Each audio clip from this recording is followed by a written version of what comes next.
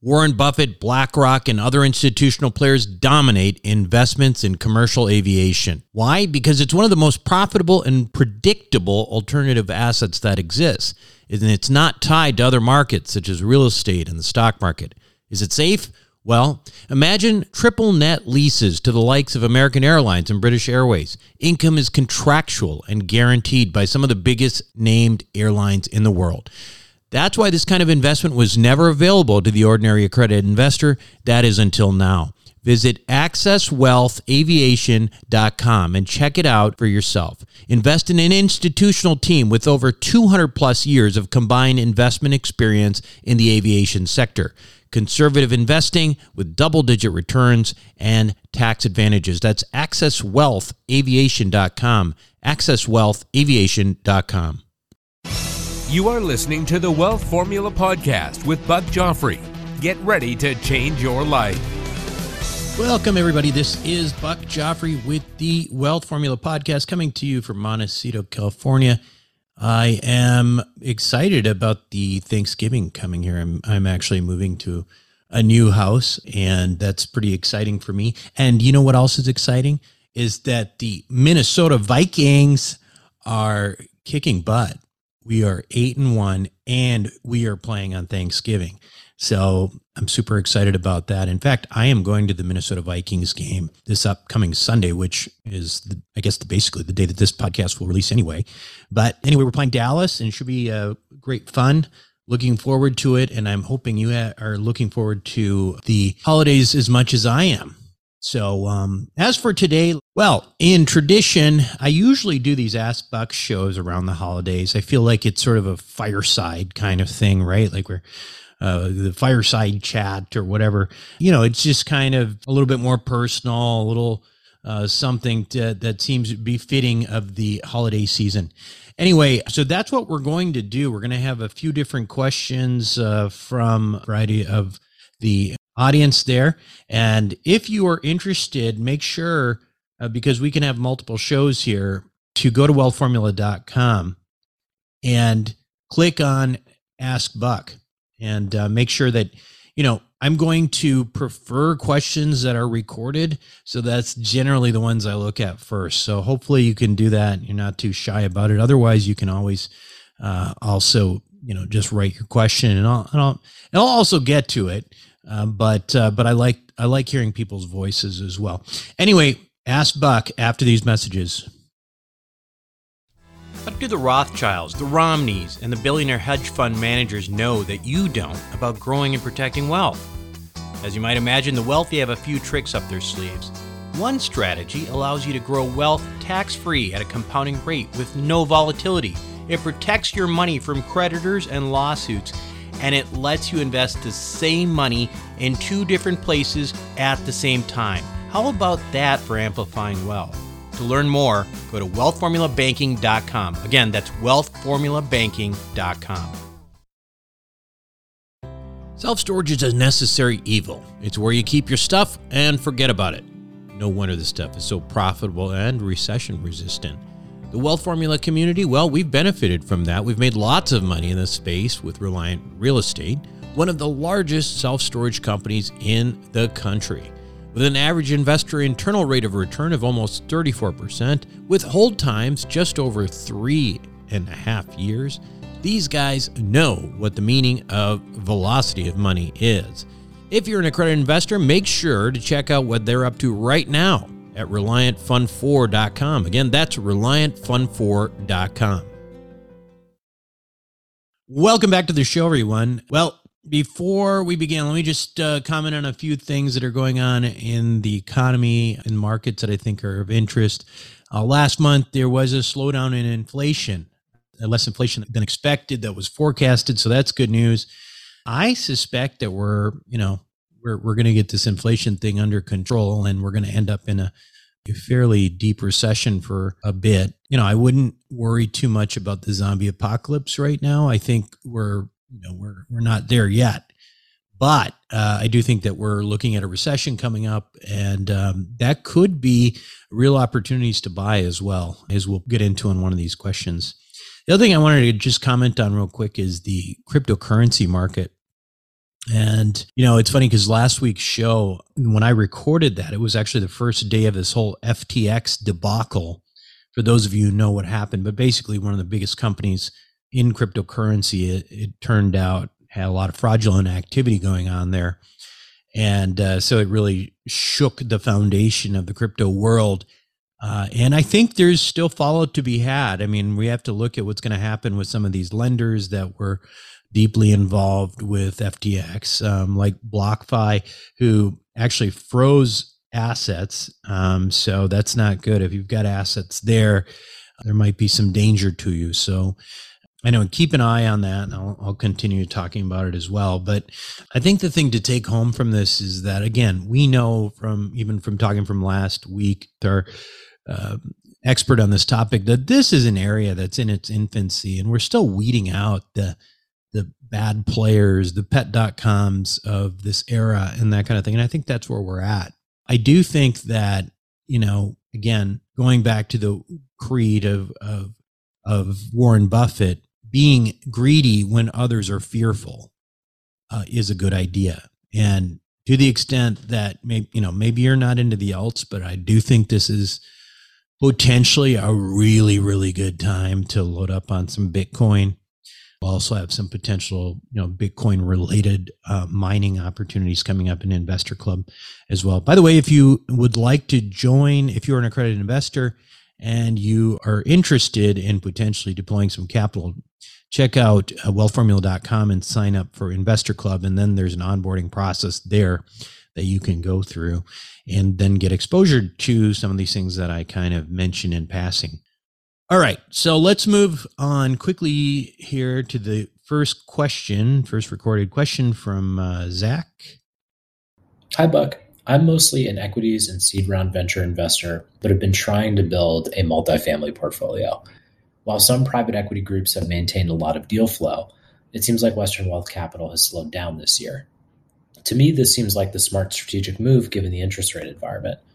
Do you think it would be unwise to invest in multifamily opportunities now? And as for Western Wealth Capital, do you think we need to see interest rate cuts in order for good opportunities to arise again? Or will there be high value opportunities as prices fall? Great question, Zach. So yes, at Western Wealth Capital and Turo Asset Management Group, we're not buying anything right now. We haven't bought anything. I think the last acquisition that we had through our group in real estate was in May through Turo, right before things kind of went south. And the reason for that is because of the rapid increases in interest rates. And you alluded to that, but I want to emphasize the rapid increases part of it, right? Volatility is creating a real problem, and I'll get to that in a second. As for others who may be acquiring multifamily property right now, listen, I don't know really how they're doing it responsibly, because I just don't know how you underwrite in this environment. In order to underwrite, you have to have confidence in some of your projections, which requires that you have some assumptions to use, right? And almost all apartment buildings are bought with some level of leverage. So the assumption that you have to have some confidence in is interest rates. And they're all over they're just going up rapidly. So we don't really know. So rather than, I think the interest rates going up is sort of like a falling knife, right? Don't try to catch it, right? You just wait till it stabilizes. And that is, in our opinion, that's where the opportunities are going to come. Now, the exception to that is if there's some kind of fire sale, which we could have soon. I think there is some artificial stuff keeping the levees up right now, but the dams could break pretty soon for some assets out there. And if you can buy those at clearly undervalued prices, regardless of, some volatility in the interest rates, and you might look into it. But short of that, if you're trying to actually, do what we normally do, which is, have some assumptions on rates and move forward, then we may have to wait a little bit of time for that to happen. So again, Western Wealth Capital, Turo Asset Management Group, we don't feel that it's prudent right now to underwrite stuff when we can't even make assumptions about interest rates that I believe any intelligent investor ought to be making. And so right now, again, the goalposts are moving too quickly when it comes to interest rates. Volatility is what kills markets, right? Volatility is what kills markets, not necessarily the absolute number of the interest rates. And that, I think that sort of addresses your question about, whether there'll be opportunities in the future. You see, as long as rates are relatively stable at some point, it'll be time once again, that we can acquire assets because we'll be able to create a pro forma that we believe. High rates are not the problem, right? People have made a ton of money in real estate, regardless of the, how high interest rates have been. That's not the issue. The volatility is once the rates are stable, we just focus on the projected delta. That's all we need to do, right? So we have an assumption that rates will be around a certain level, and then we maybe maybe we're conservative about it, but we know that we're hopeful that our conservative number is not actually too low, right? So you have to be in that kind of position where you can start, really feeling like you're doing your best to make these pro formas make sense. But once there's stability, what I would expect is for markets to adjust to the new realities that come with those higher interest rates, both on the buying side and on the selling side. And then I think the markets are going to resume at that point. So that said, again, we are in the business of value add real estate. So we're only concerned about the price we buy and the projected value and resultant increase in the value of the property. So absolute numbers don't matter. We start buying when rates stabilize and when there's if there's a fire sale, which I said again could happen soon. But hopefully that answers your question. I don't know. I mean, I hear there are some groups out there buying right now, but I mean, you just have to look around, right? I mean, it's a little unnerving that people think that they can underwrite in this. They may not be projecting out more than a year. All right, let's see. Next question is from Nick. Hey, Buck. Nick Dyke from Michigan. I'm just curious if you've discussed on your show the theory of population collapse, particularly, number one, if it's a real threat in the short term or near term, and also how it may impact your strategic planning with your investment style moving forward. The old Elon Musk fear that we're not replacing ourselves at an appropriate rate, and how the decrease in reproductive rates over all of the countries for the last X number of years, how that may impact the economy overall. Is this a risk in the next 5 to 10 years, next generation? Thanks. Thanks for the question, Nick. And I will say, let me just start out by saying I liked Elon Musk better when we never heard from him. I used to really kind of think he was the cool dude, with Tesla and PayPal and all this stuff. But now he's just annoying. Now I feel like he just says stuff to get attention for himself. Like he's like this, nerd who's been overachieving his whole life, and all of a sudden he wants to be, popular. And he goes out there and he just says stuff to say stuff to get attention. You don't need to go much further, going back to crypto and the whole Dogecoin thing. He doesn't believe in Dogecoin. He created hype because he thought it was funny, and, it was antithetical to what people in, Bitcoin and that sort of thing really believed, that there was any value to this. He got on board and he drove the price up, and then a lot of people ended up buying it, and then it crashed and people lost money. And, I guess if you're the richest man in the world, maybe you don't understand that, these people who are making these investments based on the BS that you talk about are actually people who can't really afford to lose that money. Anyway, let's go back to your question. The reality is, if you look at the numbers right now, global population is growing despite declines in some parts of the world. Demographers generally agree that the global population will hit 8 billion. Actually, today, I'm not even joking, 8 billion people is supposed to happen today. And of course, I'm recording this on November 15th. So November 15th, we hit 8 billion people, global population. And then sometime in the next 8 years or so, we're supposed to get to about 8.5 billion.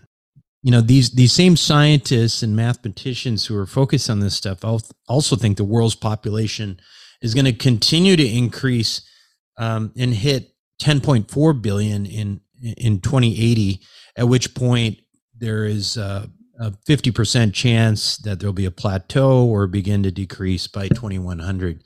So hopefully that's something that we can worry about, but 2100 is a long time from now for most of us. But here's something interesting. Global population now is driven less by birth rate and more by the fact that fewer people are dying young because of advances in healthcare and expansion of healthcare. I mean, look at all these third world countries are really poor and stuff. They're finally getting some, antibiotics and some drugs actually, so that they don't die of things that we, in the West that we haven't really died from for 50, not 50, like 150 years, something like that. So anyway, that brings me to my next point. I actually believe that we will be living even longer than current projections suggest. And those of you who came to our last meeting saw, why, because there's this tremendous advancement in the science of longevity and lifespan. And I've been very vocal on this issue. I really believe we're on the precipice of huge leaps in longevity and health span. And that could make the population grow even higher. Now, you might say, well, yeah, but if you get a bunch of 100-year-old people, will they be working? Well, the science here is the idea is that like people will be working much later into life. And for two reasons, really. First, because they can and they'll need to because they're going to live longer. But the other is that they'll be healthy enough to do it. So like, somebody who's 85 years old now, most 85-year-olds probably are not in great shape to be working in an office or whatever. But the idea is that over time that they will be. And so that is going to change perspective. Now, remember, the turn of the last century, I mean, I would be like retired and a grandpa or something like that, and I'm 49. And that's the truth. I won't lie about that. I am 49. So another thing, we're Americans, right? And in the United States, we have the additional advantage of being a nation of immigrants. Now, if we need more people, we just let more people in. And you just have to go back in history to the 1960s during the Vietnam War. There was a shortage of men for technical positions like engineers and people going to medical school and stuff like that. Which is sad because, it was in part because of the number of people who died in Vietnam. But what the U.S. did then is they opened the gates to skilled immigrants. So my dad was part of that in the late 60s. He came as an engineer on an engineering scholarship. Of course, he became a real estate guy shortly thereafter. But he and a whole bunch of his friends. And you ever wonder why there's so many darn Indian doctors and engineers? Well, that's why they all started. They came then, and then generations after that kind of followed suit. So there's one more thing to add. I should just point out that U.S. policy right now is pretty anti-immigration, but that could change pretty quickly, right? I mean, it's a fad of the day. There is a nationalist element going throughout the world, which is what it is. But I think eventually we have the advantage of being able to open those doors and creating more population here as well. The last thing to address on this issue is specific to our investments, my investment strategy, right? So we have pretty reliable data on population growth for the next 10 years at least. And it's going up, we keep this in mind when we choose the location of our acquisition because certain areas will disproportionately grow because of jobs and taxes, and we're constantly evaluating this data. So that's important to remember.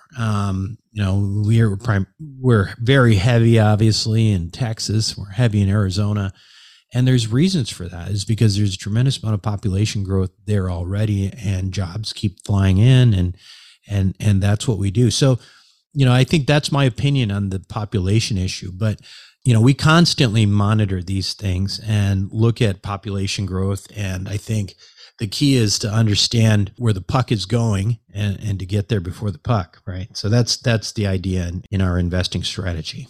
All right. Next question is from, I believe it's Jens. Hi, Buck. I love your show. I had a question regarding bonus depreciation, which is now being phased out. I was wondering if you could do an episode elaborating a little bit on whether real estate professional status could still be a reasonable route to go, even if you just focus on passive syndication investments. Thank you very much for everything. Bye-bye. Okay, so a couple things. Thanks for the question first. Let's just, at the very end of your question, I wanted to address that first. So you can't be a real estate professional with only passive syndication investments. You have to fulfill the criteria of an active real estate investor. So I'm not a tax professional, so I can't give you advice. But what I believe to be the case is that you cannot, you can't be solely a passive investor in real estate and earn the real estate professional designation. There has to be an active component to that. So you need to own some property. You have to log a certain number of hours, and it has to be something that you do more than you do of anything else, time-wise. So, but that's for another time. The point is, let's talk about your question regarding bonus depreciation. The thing is that bonus depreciation, the way it is right now, which is 100% depreciation of personal property, it really was only available in real estate for developers, not those buying real estate, used real estate. But under the Trump tax changes in 2017, it really became something we could use. It didn't matter at that point if it was construction or if it was a 50-year-old property. But before we get into that too deep, let's take a step back for a moment. What are we depreciating anyway, right? Well, you've got two components of that. First, you have real property, which is stuff that basically like land and, the structure itself that you can't just pull out and throw on the lawn. And then you have personal property, which is the stuff that you can pull out and throw on the lawn. So that's really important, because there's something called a cost segregation analysis that separates those two. And why is that important? Well, if you didn't do a cost segregation analysis, basically there's a straight line depreciation of 27 and a half years on apartment buildings. And you just, divide the cost of your acquisition, divide it by 27 and a half years, and that's what your yearly depreciation schedule would be. But the cost segregation study, which by the way has been around for a long time and isn't going anywhere, it is independent of the bonus depreciation laws. It's an engineering study that separates real property, which is stuff that cannot be yanked out, thrown on the lawn, etc., and personal property. Now, the significance of this study is that the personal property component is depreciable over 5 years instead of 27 and a half years, which is the real property. So in other words, it's still a great deal for real estate investors, even without bonus depreciation, right? Because then you're still getting, that depreciation over 5 years of the personal property. Now, what bonus depreciation did from 2017 through this year, 2022, was to make it possible for investors to depreciate personal property, not over 5 years, but all in the first year. And that was pretty dramatic, because if you think about residential real estate, it's not always the case, but it seems to be the trend based on, a lot of cost segregation analysis studies that I have been a part of through real estate that I own. That about 30% of an acquisition price tends to be allocated towards personal property and the rest real property. Again, that is a complete estimate, but I will say that's a pretty good assumption in my opinion. I use that all the time. Now, If you only put down 30% to acquire that property, which is typical, right? If you're using leverage and you have 70% loan to value, that 30% that you put down essentially, well, guess what? Well, you just offset your investment completely with depreciation, right? Like you were deducting your own down payment. Let me say that again. On average, what I have seen is 30% of a property being deemed personal property. And then you only put down 30%. So what happens? It's almost like the government's paying for your down payment. That's what it's like. So you effectively write all that off, and that's really why this has been so magical. Now, of course, you can only do this against other, take that depreciation against other passive investments. That is, of course, if you are not designated as a real estate professional. If you are a real estate professional, you can use that depreciation that I just talked about, that 30%, not only against passive income, but all income, because it is considered active losses. Depreciation for a real estate professional are considered active losses. I am not a tax professional, but I was about to say I play one on TV. No, but I have been around this stuff enough to get an idea. But again, never rely on my information as fact. Don't do that and then come back and sue me, please. Anyway, from 2017 to 2022, as we talked about, that bonus depreciation is and was 100% of the personal property. Now, this changes actually next year.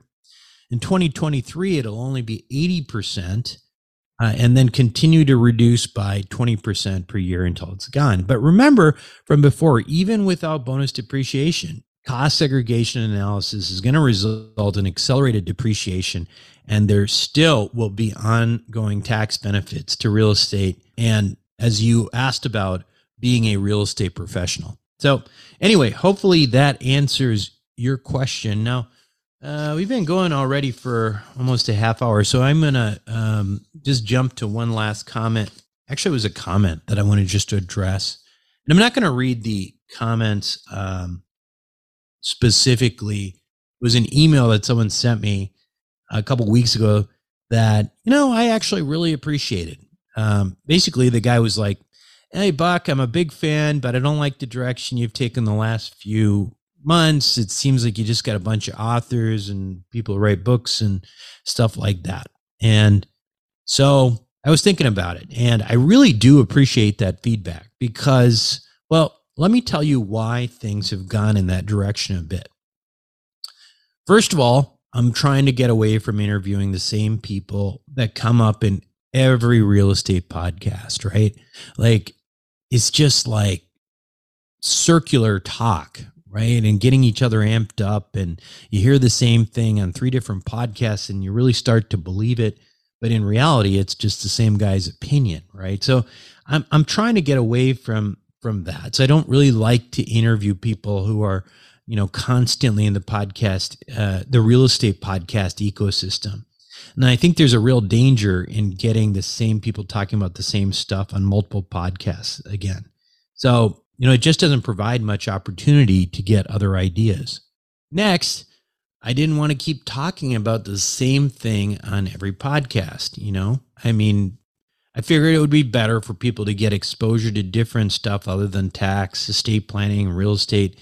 And in reality, I do think I may have gone off the rails a little bit with this in retrospect. I think we've been doing a lot of stuff that may be less interesting to you as an investor. Some of the self-help-y stuff, business book types, all that. I get it. I totally get it. And I think I'm going to have to go back and shift a little bit. But warning, there's still a couple of those that have already been recorded in the lineup. So don't get upset with me for that. Finally, the last thing, just commenting about why I interview or who I interview, what I do, is that a lot of people in this real estate podcast space are actually raising capital. And I have to be extremely careful who I interview, because I learned the hard way a couple of times now that even if I start with, I'm not an investor, this is for interest, etc., and this is something you should do your own due diligence on, people will inevitably often assume that I have my stamp of approval on something that I really don't, because I don't have, and I've not done a significant amount of, actual research on the offering or the people, et cetera. So rather than risk that, and, there's obviously, I don't want you guys to get hurt. I also don't want to get sued. I try to stay away from those types, unless, of course, I'm part of the, I'm a partner in there. Then I really can have some confidence that there's something that I believe in. And so I'll do that. So you'll hear guys from, you hear from Western Wealth Capital, or you'll hear from Turo, Dante at Turo, and that kind of thing. So unless there's someone who's coming out, who's getting an investment that has undergone like a significant broker dealer type due diligence, I'm just not going to interview those people. Anyway, so I can't do that anymore. But again, thank you for reminding me to keep it real, keep it granular, because that's what I will do. Anyway, let's take a break and we'll be right back here. Welcome back to the show, everyone. Thank you so much for joining this episode of Ask Buck. I hope you have a wonderful Thanksgiving. Think about potentially gifting somebody a course from your Roadmap to Real Wealth, which is a course that then leads into Wealth Formula Network, which is our community online, and also the forum that does the biweekly Zoom video calls. Check that out at wealthformularoadmap.com. That's it for me this week on Wealth Formula Podcast. Make sure to send in your questions if you want to get on next week, maybe. That's it for me. This is Buck Joffrey signing off. Thank you for listening to the Wealth Formula Podcast. Visit us on the web at wealthformula.com. The information contained in this podcast are opinions, not fact. As always, consult your own financial team before making any investment. See you next time.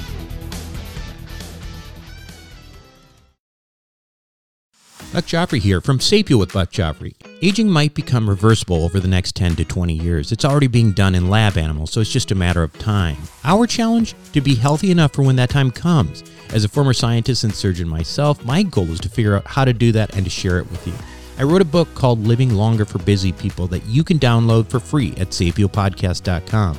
You'll be amazed at just how a few daily adjustments can add years of a healthy life for you. Again, download it for free, sapiopodcast.com.